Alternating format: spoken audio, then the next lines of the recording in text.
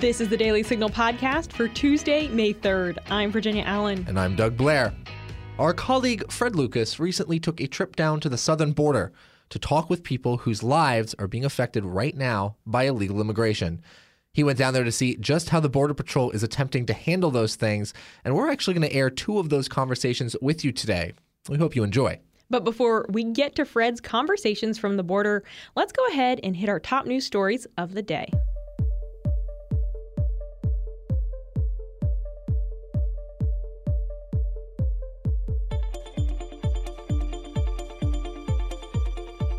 Can a Christian flag be flown outside Boston's City Hall? The Supreme Court answered that question Monday with a resounding yes. There are 3 flagpoles outside City Hall in Boston. 2 are used for the American flag and the Massachusetts state flag. But the 3rd is reserved for private organizations and groups to use when they conduct events in front of Boston City Hall. For over a decade, the city has approved 284 flag-raising events, according to NBC News. Then a Christian organization called Camp Constitution asked for the Christian flag to be flown in front of City Hall during an event that included clergy giving speeches on the city's history. The city turned the group down, saying flying the Christian flag would equate to state endorsement of Christianity. Camp Constitution filed a lawsuit in response, and the justices ruled unanimously on Monday that the religious group should be allowed to fly the Christian flag, just like any other organization. The justices determined that the case was a matter of free speech, since the 3rd flagpole is used as a public forum. Justice Stephen Breyer wrote the majority opinion and said when a government does not speak for itself, it may not exclude speech based on religious viewpoint. Senator Josh Hawley has plans for President Biden's recently announced disinformation board. On Monday, the Republican from Missouri retweeted an article from Fox News about Secretary of Homeland Security Alejandro Mayorkas admitting he could have described the purpose of the new board better. Hawley added in his tweet, "There's no confusion over the Biden disinformation board. Everyone understands exactly what it is. A censorship committee to punish free speech. Dissolve it now." Later, Hawley tweeted, "If Joe Biden won't dissolve his unconstitutional disinformation board, Congress should. I will introduce legislation this week to eliminate the board and forbid the government ever to create another one. It's time to stand up for free speech." Mayorkas has claimed that the board is necessary to combat misinformation from geopolitical foes like China or Iran. Amazon supports abortion. The trillion-dollar company told its employees on Monday that it will reimburse staff members up to $4,000 for travel costs for medical treatments, including abortions. The announcement comes as the Supreme Court is set to rule on the Dobbs case this June, which could overturn Roe v. Wade. Some conservative states have already put laws in place to limit or ban abortion altogether if Roe v. Wade is overturned, while states like California have said that they will continue open access to abortion, even welcoming abortion tourism. Amazon's new policy is effective retroactively for all of this year. Employees are eligible for the travel funds if the treatment that they are seeking is not available within 100 miles of where they live. Now stay tuned for Fred's conversations from the southern border.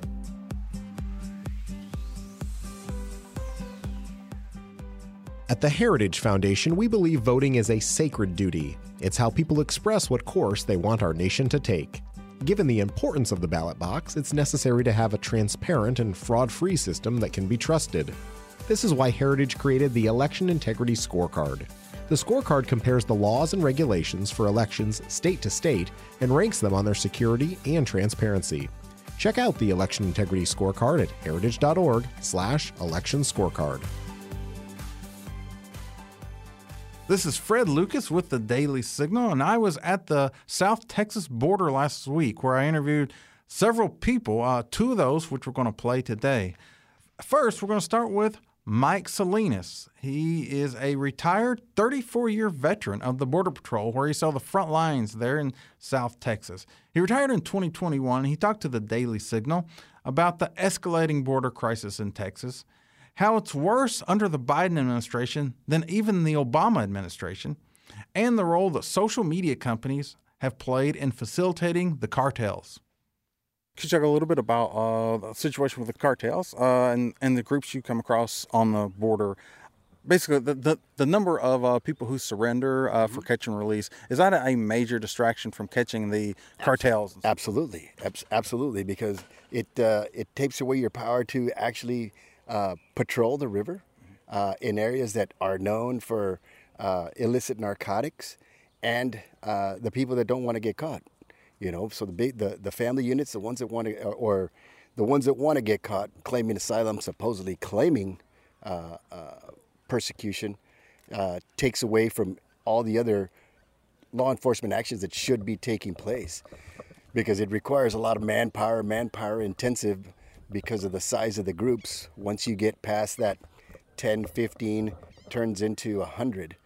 And sometimes larger groups than that. So that takes away all your manpower.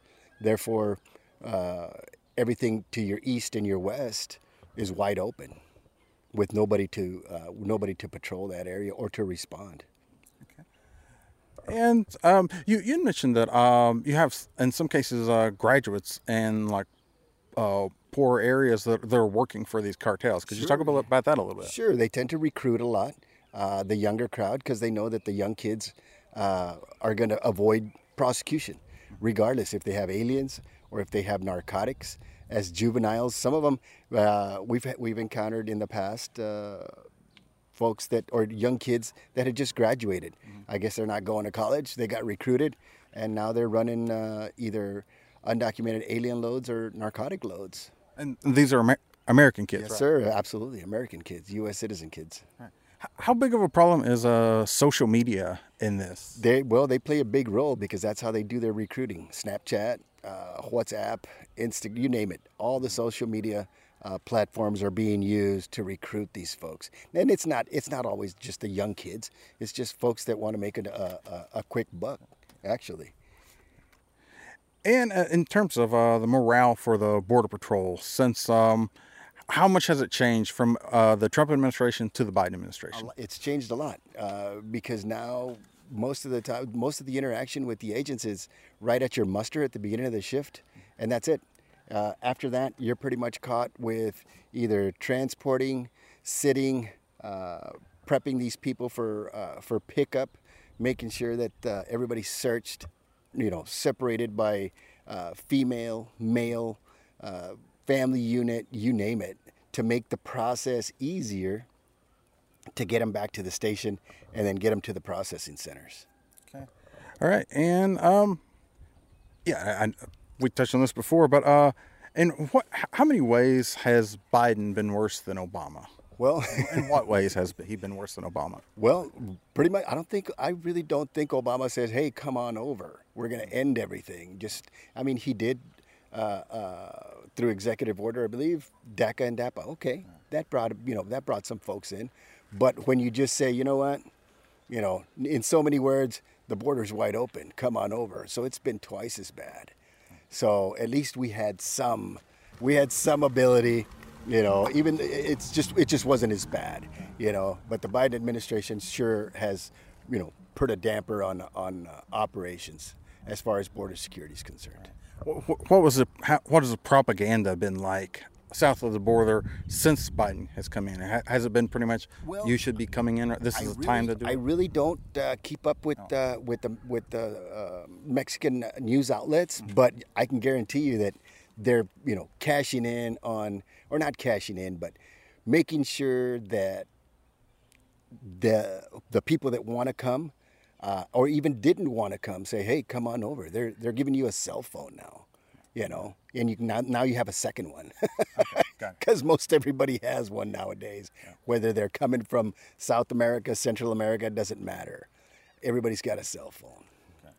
And last question: how big of a problem is Title 42 going to be when that expires? It's a CDC public health policy. So if it does end, it's going to bring even more chaos, I think, and pretty much, there's going to be nobody out in the field.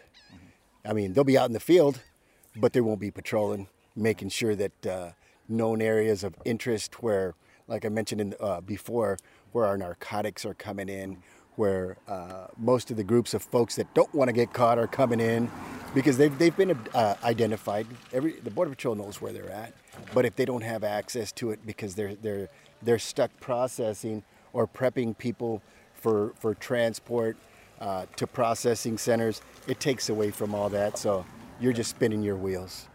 All right. Well, thanks very much. No, thank you.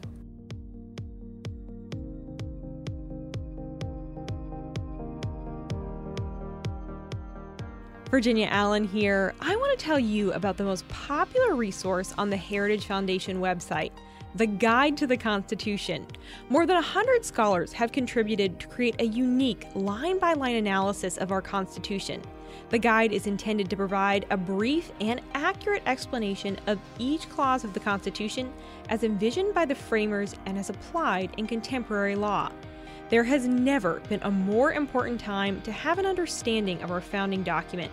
So if you want to learn more about the Constitution, go ahead and visit heritage.org/Constitution or simply search for Heritage Guide to the Constitution.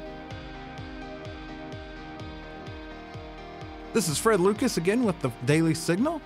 I also spoke with Mark Krikorian, who has been the executive director of the Center for Immigration Studies since 1995.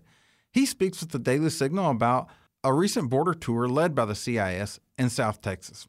He also talks about the failure of President Biden and Homeland Security Secretary Mayorkas to address the crisis. Mark, this has been the 10th border tour that the Center for Immigration Studies has done. And at this tour, we've talked to a lot of property owners and gotten some real frontline stories about the effect of illegal immigration in this country. Could you talk a little bit about what you've experienced and the big takeaways? The property owners we've heard from on this tour who live right on the border really have a similar perspective to the property owners we've spoken to on the border and other parts of the country, Arizona, for instance, because they don't want strangers traipsing over their property. I mean, it's kind of what it amounts to. And there's a whole bunch of reasons for that. Some of them are, potentially fearful. We spoke with an older woman who lives alone, literally right on the border. And, that's potentially kind of a scary situation, even if you weren't 100 yards from Mexico. So when you add the immigration angle to it, it makes sense that this would be something that people would really worry about and rightly worry about. And it's not so much that, all the illegal aliens are coming to, rape your daughters kind of nonsense. It's just that there are bad guys who come across the border smuggling dope. There are illegal aliens who don't want to turn themselves in. There's all kinds of bad folks, and people living on the border don't want to be overwhelmed by that. One of the other people we met with was a farmer, long, like seventh generation down here. His family has a Spanish land grant, so they go way back, sort of Mayflower descendant kind of thing, except the equivalent of it down here. And he's gotten so fed up with this that he actually has come out of the closet as a Republican, which down here is kind of a big deal, you know. So we've seen this. I've seen this in all kinds of places along the border, in New Mexico and Arizona and California. People who live on the border want order. They don't even necessarily all agree on immigration policy, but they all agree they want control, they want the border enforced, and they want people breaking the rules to be punished. How much do you think attitudes have evolved on this issue in just recent years? I think that actually attitudes have hardened a lot, because it used to be, and this is a while ago, immigration was just seen as a parochial issue for people in parts of Texas and California to worry about. But now it's clear every state is a border state, every town is a border town. And even along the border, attitudes have hardened, because the illegal immigrant flow in the old days, number one, wasn't as big. Number two was all Mexican men coming to work on farms. This is a long time ago. And, it wasn't seen, because it was smaller and it was more familiar, it really wasn't seen as a threatening thing. That's not the case anymore. Now the sense of disorder, it's not even crime, because one of the landowners we spoke with, that long-time resident, 7th generation person down here in the valley, he said, no one's ever put a gun to his head. He's never been physically threatened, although he has had at least one run-in with some cartel folks. But that's not the issue. It's not so much crime, it's disorder. And that has really hardened attitudes, and that's one of the reasons down in South Texas, more and more people in an area where there literally were no Republicans before are now becoming Republican. McAllen, Texas, the big city down here, is elected a Republican mayor for the first time. Almost certainly one of the Democrat congressional seats will be won by a Hispanic woman, Republican, in November. Yeah, and one of the big points that people made is that, and you just talked about, alluded to here, is the nature of the illegal border crossings has changed. It's almost entirely cartel-driven now and trafficker-driven now. That's true. Now, it's not that the illegals are all drug dealers. It's that the drug cartels control the Mexican side of the border. They have different turf wars over who controls what, but the Mexican side is all entirely controlled. And I don't mean controlled as in they fill the potholes, but they have a veto over who comes across the border into the U.S. illegally. And so the smuggling gangs, which are separate, have to pay a toll to these cartels. And the cartels use this. Not only do they make money off of this smuggling, they get, their cut, basically, of the smuggling fees, which is almost free money for them, and it's very low risk. But also, the enormous flow of people basically invited by Joe Biden to turn themselves in and make phony baloney asylum claims as a way of being let go, that's an enormous flow. Those people come in groups of 50, 100, and 200 at a time to turn themselves in and essentially strip Border Patrol capacity from everywhere else along the border to deal with them, which means there are whole stretches of the border where nobody is watching. There may be cameras, but nobody can do anything about it. That's the real payoff for cartels, is it enables them, it gives them almost free hand to bring stuff and maybe people who don't want to turn themselves in across the border because there's nobody watching. And talk about some of the things happening in Washington right now. What's your anticipation about what will happen with Title 42? Title 42 was supposed to be lifted May 23rd.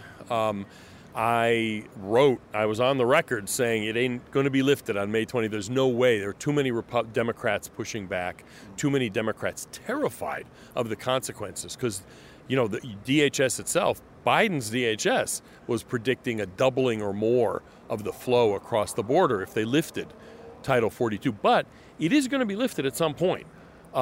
It's temporarily suspended by a federal judge.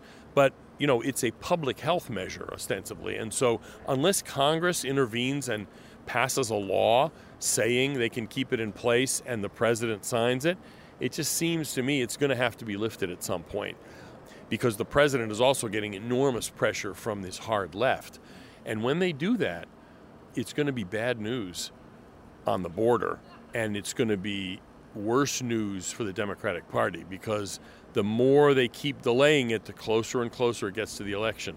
And I don't see how they can just keep kicking the can down the road till November. Maybe they can. I don't know. I've been wrong before.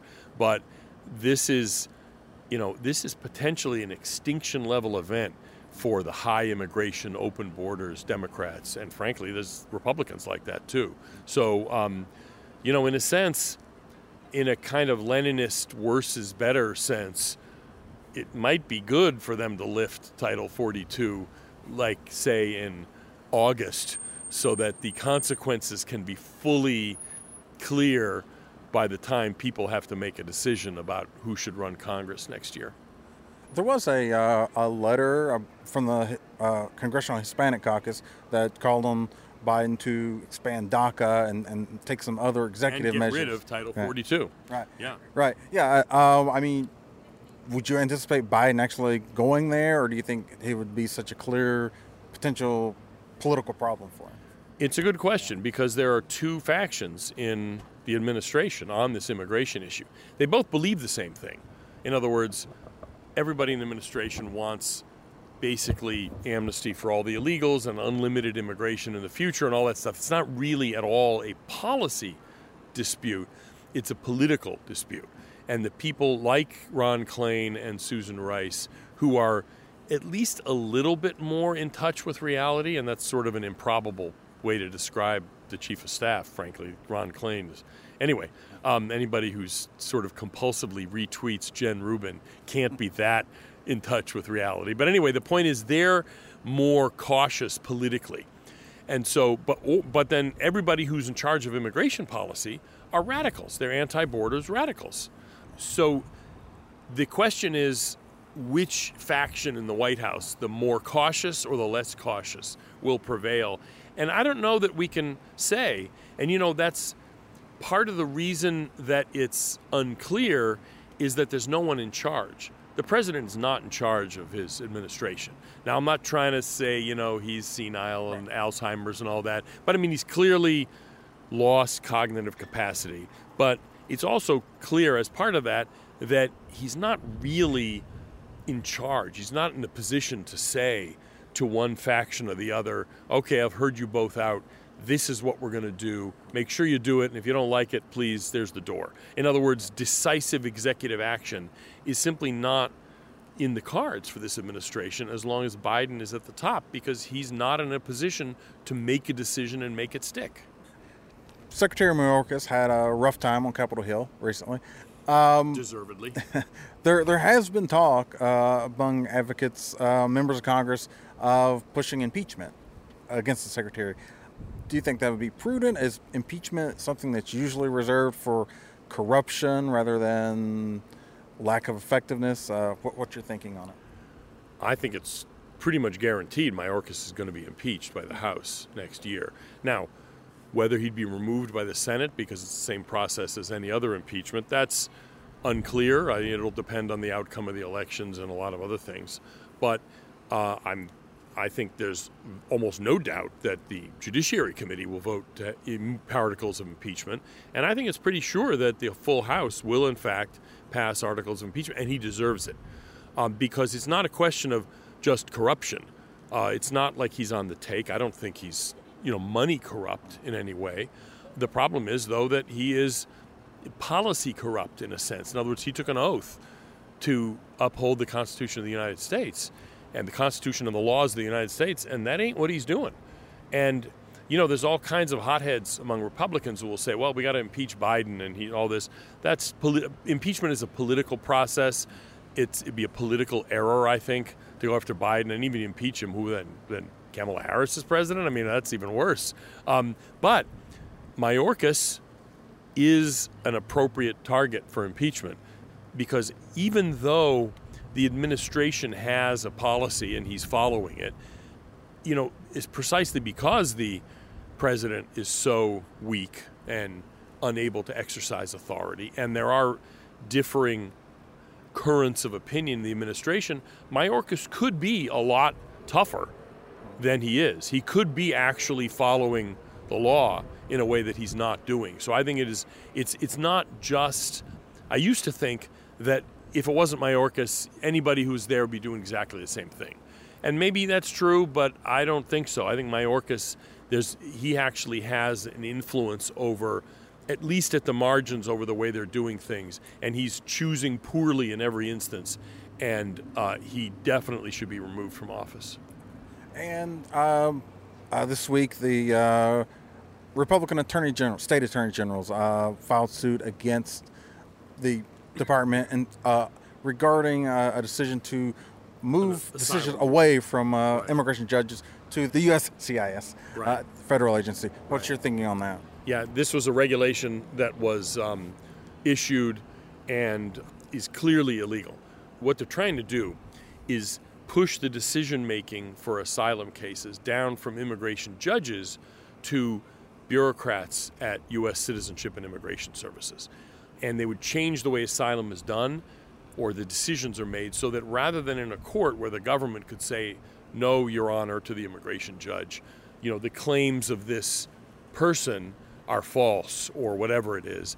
The way they want to do it is a bureaucrat, many of whom are former social workers in the asylum corps.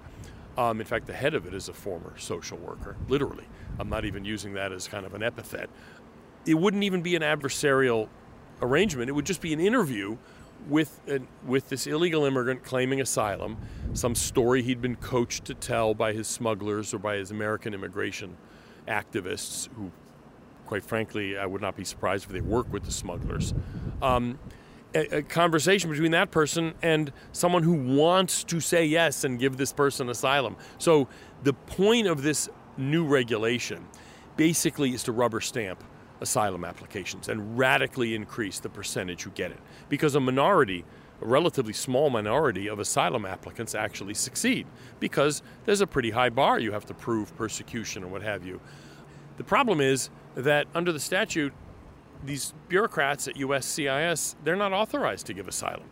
I mean, literally, it is a violation of law. That's what the basis of this lawsuit is, I think. I haven't read the whole complaint. So it's important that they file this lawsuit, and, I hope they prevail. I expect they will at least get a temporary restraining order until the case kind of works its way, and they do, have hearings on the merits and what have you.